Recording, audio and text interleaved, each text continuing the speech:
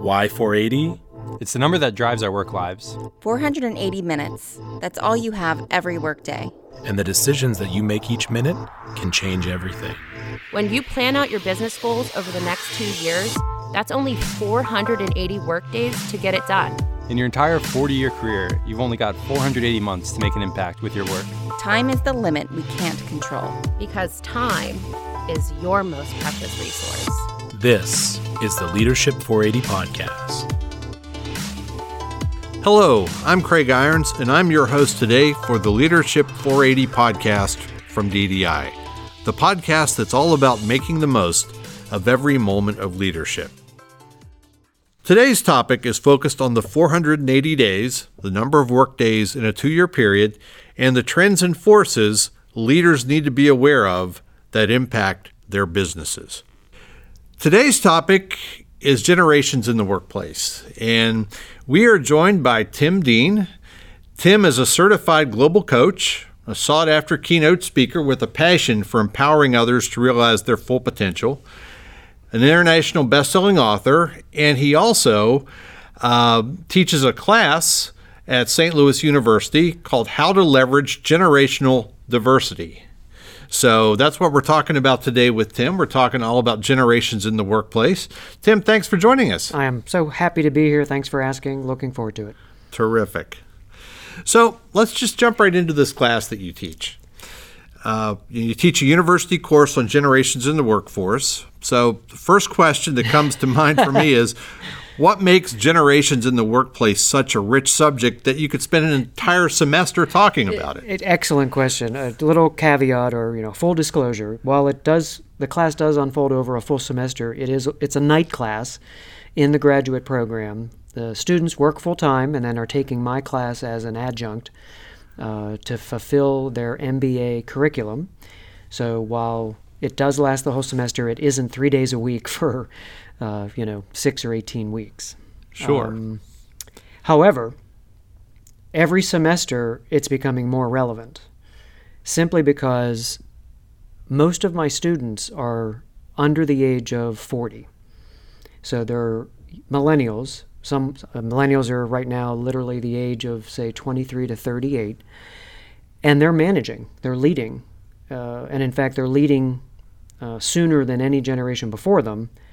And therefore, the class becomes relevant because I'm literally helping share with them and expose with them or talk about best practices, how they navigate the minefield of managing people that are their parents' age. Wow.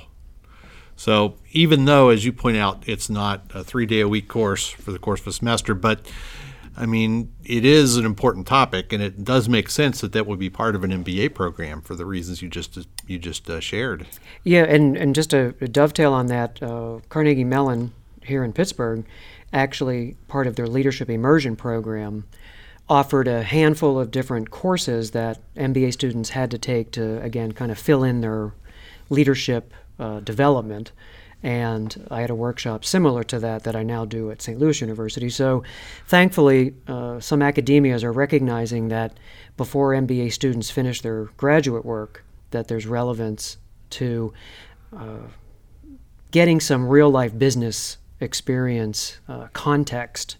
And now that we have 5 generations in the workplace, it's just such a relevant and ideal topic right now.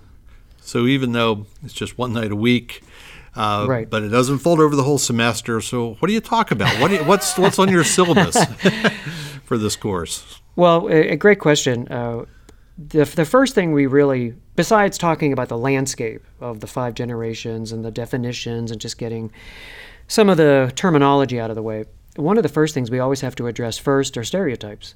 So I have breakouts with the students where they are able to write down as many negative stereotypes of each of the 4, now 5 generations, no filters, because when you hear certain generations or when the names come up, your first thought may go stereotypical, especially for the millennial generation. It's all about, they're entitled, or they're trophied, or they're spoiled, or etc. That starting with the stereotypes has to happen first. because we need to acknowledge it, get it out there, and then move it aside to then spend the real meat of the class and the time to talk about what are their unique skills that they're bringing, what are the unique perspectives that millennials and other generations possess in the workplace. And now that we have 5, how can leaders maximize and leverage that skills and awareness and experience effectively? That is where the crux of the class drives the content. So you mentioned the 5 generations that are currently in the workforce. So just for full disclosure, those are, Traditionalists are still there. They're in their 70s and 80s. It is by far the smallest in the workplace. There's some are maybe working 2 days a week, 3 days a week, whatever the company will support. A lot of them are maybe a family-owned business where the patriarch or the matriarchs are still showing up a few days a week. But they're still out there. It's about 3% of the workforce. Okay. Baby boomers, which was the biggest generation in my lifetime. I'm 50-something. And they were the largest in population and in the workplace, and still pretty strong group, or pretty big size right now. They have now been surpassed in both population and the workplace by millennials. We'll get to them in a minute because, as always, we always jump over Gen X, the forgotten generation. We're the smallest generation, which is what I am, a Gen X. And we don't have the numbers to fill all of these baby boomer retirement positions that are being vacated at a record of 10,000 a day. We don't have the humans alive in this country to fill them all. So guess who has to lead again, as I mentioned at the beginning? Who has to lead as a manager sooner and younger than any generation before them? It's the millennials, which are now the largest in population and in the workplace. And then we have Gen Z, which are roughly the ages between 7 and 22. And the oldest Gen Zers graduated, the oldest Gen Zers are 1 year out of college. So they are now in the workplace. Wow. So you kind of threw out ranges there, as opposed to specific ages. So that sort of begs the question, how do you define a generation? So, is it being born within a specific time frame, such as within a 10-year period or 20-year period? Seems like those definitions have become, if not arbitrary, at least somewhat fluid. Correct. But is it that simple, or is there something else in play here? Well, you're touching on it, and it's kind of a combination of all of what you just mentioned. There are 2 authors, Howe and Strauss, if anyone's curious of just getting some background of generational history. They've written several books, and what they hypothesized is that in America, we keep repeating 80-year cycles consisting of 4 20-year generations. And they took it back to, say, the 1500s, where because of the things that are happening in our country over those centuries, from social things, political things, wars, strife, recovery, growth, they basically grafted, if you will, and they tried to overlay that there's some cycle going on that we just keep repeating. That's no longer holding as much credence today for a number of reasons, the biggest being technology. For decades, a generation was primarily defined as a birth cohort, individuals that were born in certain 20-year increments that shared social, political, and economic events during their formative years. That implies that when you're between, the ages of 8 to 18 or 8 to 20, everything that happens, social, politically, and economically, you share that as a generation. Of course you're going to develop your own values. Of course we have so much more in common than we have different. However, there's some credence to, because of the decades you were born and therefore developed as an adult, there's something to be said about that, of how you're motivated and how the world's events have contributed to how you work. And that's why technology, which is now the 4th variable in the last 20 years, social, political, economic, and now technological, is so critical, is because generations, if you look at any time bounds these days, Gen X is only 15 years and boomers were 25. Millennials are only 15 years. Gen Zers are only 15 years. So technology is, in fact, redefining the birth cohort and shrinking it. So it's less now maybe the years you were born, and certainly more so what technology was launched during your formative years. And that just kind of blows the whole thing out of the water, because it in the future, a generation may have nothing to do with your birth year and only with what the latest technology that has just been released.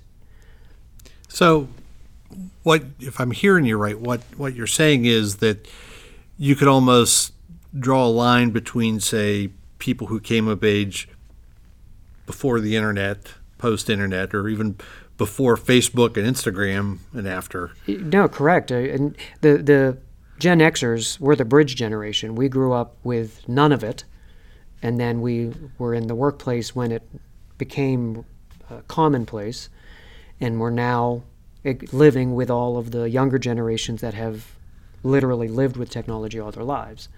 And you're correct, is that technology, especially when the iPhone got released, and there's so much fascinating research of Gen Zers, for example, of how they've delayed dating, getting a driver's license, trying alcohol, or having a job outside of high school.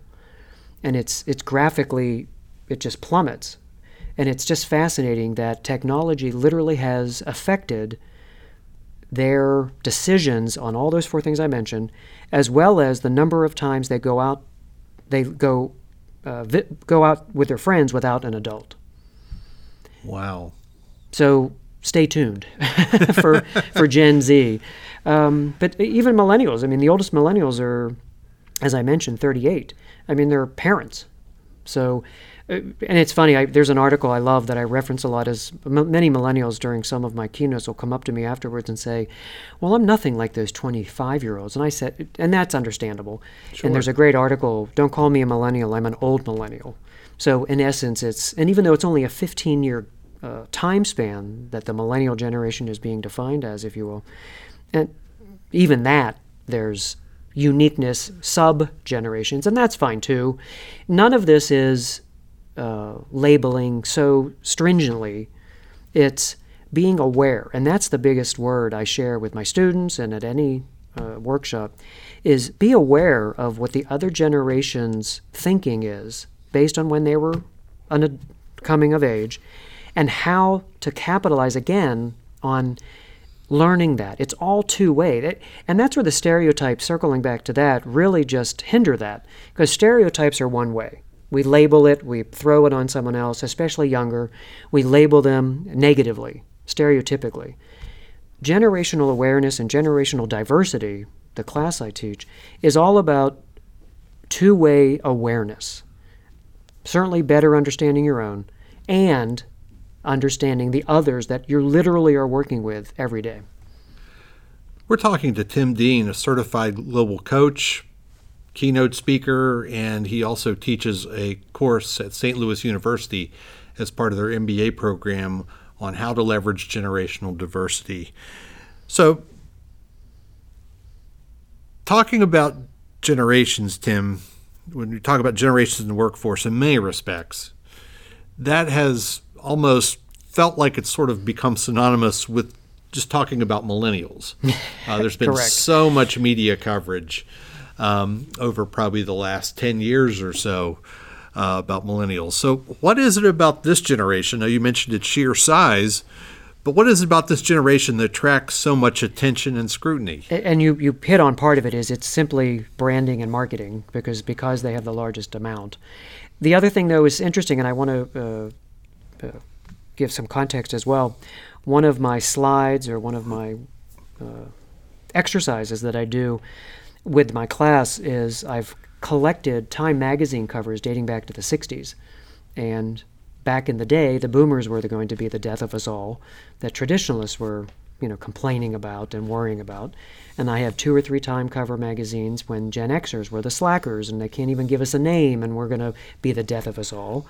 And now millennials are just the next one in line. And I predict every single time in any forum, any format, Gen Z will be on the cover of Time magazine at some future date, and they'll be positioned as, oh dear God, they're going to kill us all.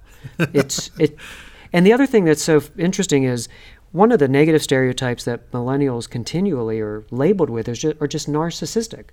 And I'm here to tell you a simple fact, spoiler alert, every younger generation is more narcissistic than their elders. It's just a fact. Get over it. So there's things like that be careful what the noise is, especially when it's a stereotype. And that's why it's bluntly harder to spend time and focus on, wait, what are the unique skills that they can actually bring? And let me give you an example of that. Every keynote or every workshop I do, we always break into the groups, as I mentioned, that they are allowed free rein, all the negative stereotypes. And I talked about that. After that's over and all the laughing and there's lists and pages, especially the millennials. I mean, it's flip charting and it's 30, 40 different things. After that's over and there's more content, I then repeat the exercise, but now they have to do unique strengths of all the generations.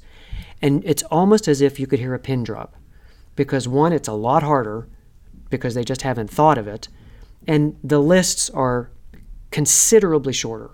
It's maybe 30% of the length of unique skills and strengths that they can think of versus all these stereotypes that just spill out almost subjectively or subconsciously. So that's why I keep trying to reinforce the awareness aspect. Consciously focus on, wait, what is a unique value and skill and work ethic? And there's several that each generation solely possesses. And the thing I really love about millennials is they are the most collaborative generation on the planet because they've been coached since birth. They love input. They're great on teams. So again, if I'm a manager or a leader of them, that's a perfect opportunity to say, okay, how can we capitalize on that? So you mentioned the fact that, there's been every generation that's coming up draws some attention. They're going to be the death of us all. Right. I believe From the you older said. generations. From the yes. like I do to Gen Z right now. No. We're just joking, folks. Yeah. Just have a little fun. And remind me later to tell you what the name of the generation after them is called. That will be our little cliffhanger here, Yes. So I'm really interested to hear that. If anyone listening has a child age 6 and younger, they're not Gen Z. Well, I'll be interested to hear what that reveal is. Exactly. That'll be coming up here in a little bit. Back to millennials for just a second. So, has all the media attention devoted to millennials, again, given what you've talked about, with earlier generations and how they were portrayed as well, has it been a little excessive? And I guess what I mean by that, to what extent has the attention been wrong? Where do the differences end and the stereotypes begin? Excellent point, Craig. The other fascinating part that contributes, I think, to a lot of the focus, and sometimes warranted, is take the stereotypes out of it. But let's go to the workplace. The millennial generation is the first generation in the workplace to embrace job hopping. And what I mean by that is their average tenure is 18 to 24 months. And of course, when I share that with a room full of boomers, their heads virtually explode. And I'm a Gen Xer, had many jobs in the early days, if you will, of my career, where that was seen as a real negative, that was seen as a negative perception of either job hopping or gaps. Those days are gone.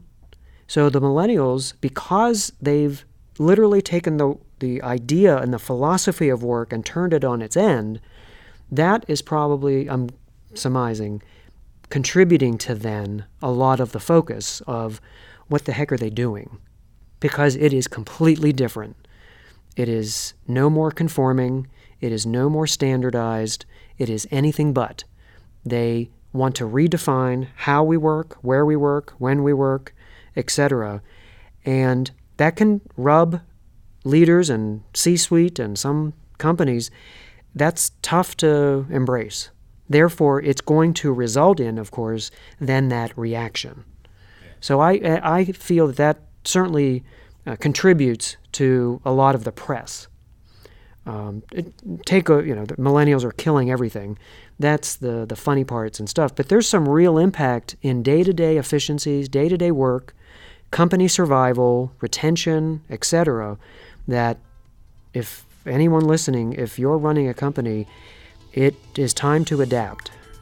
Because remember the numbers I shared with you are Gen Xers. We don't have the numbers. You will disappear. Tune in to our next episode for the remainder of our interview with Generations in the Workplace expert, Tim Dean. You've been listening to the Leadership 480 podcast. To learn more about 480 leadership, visit ddiworld.com/480.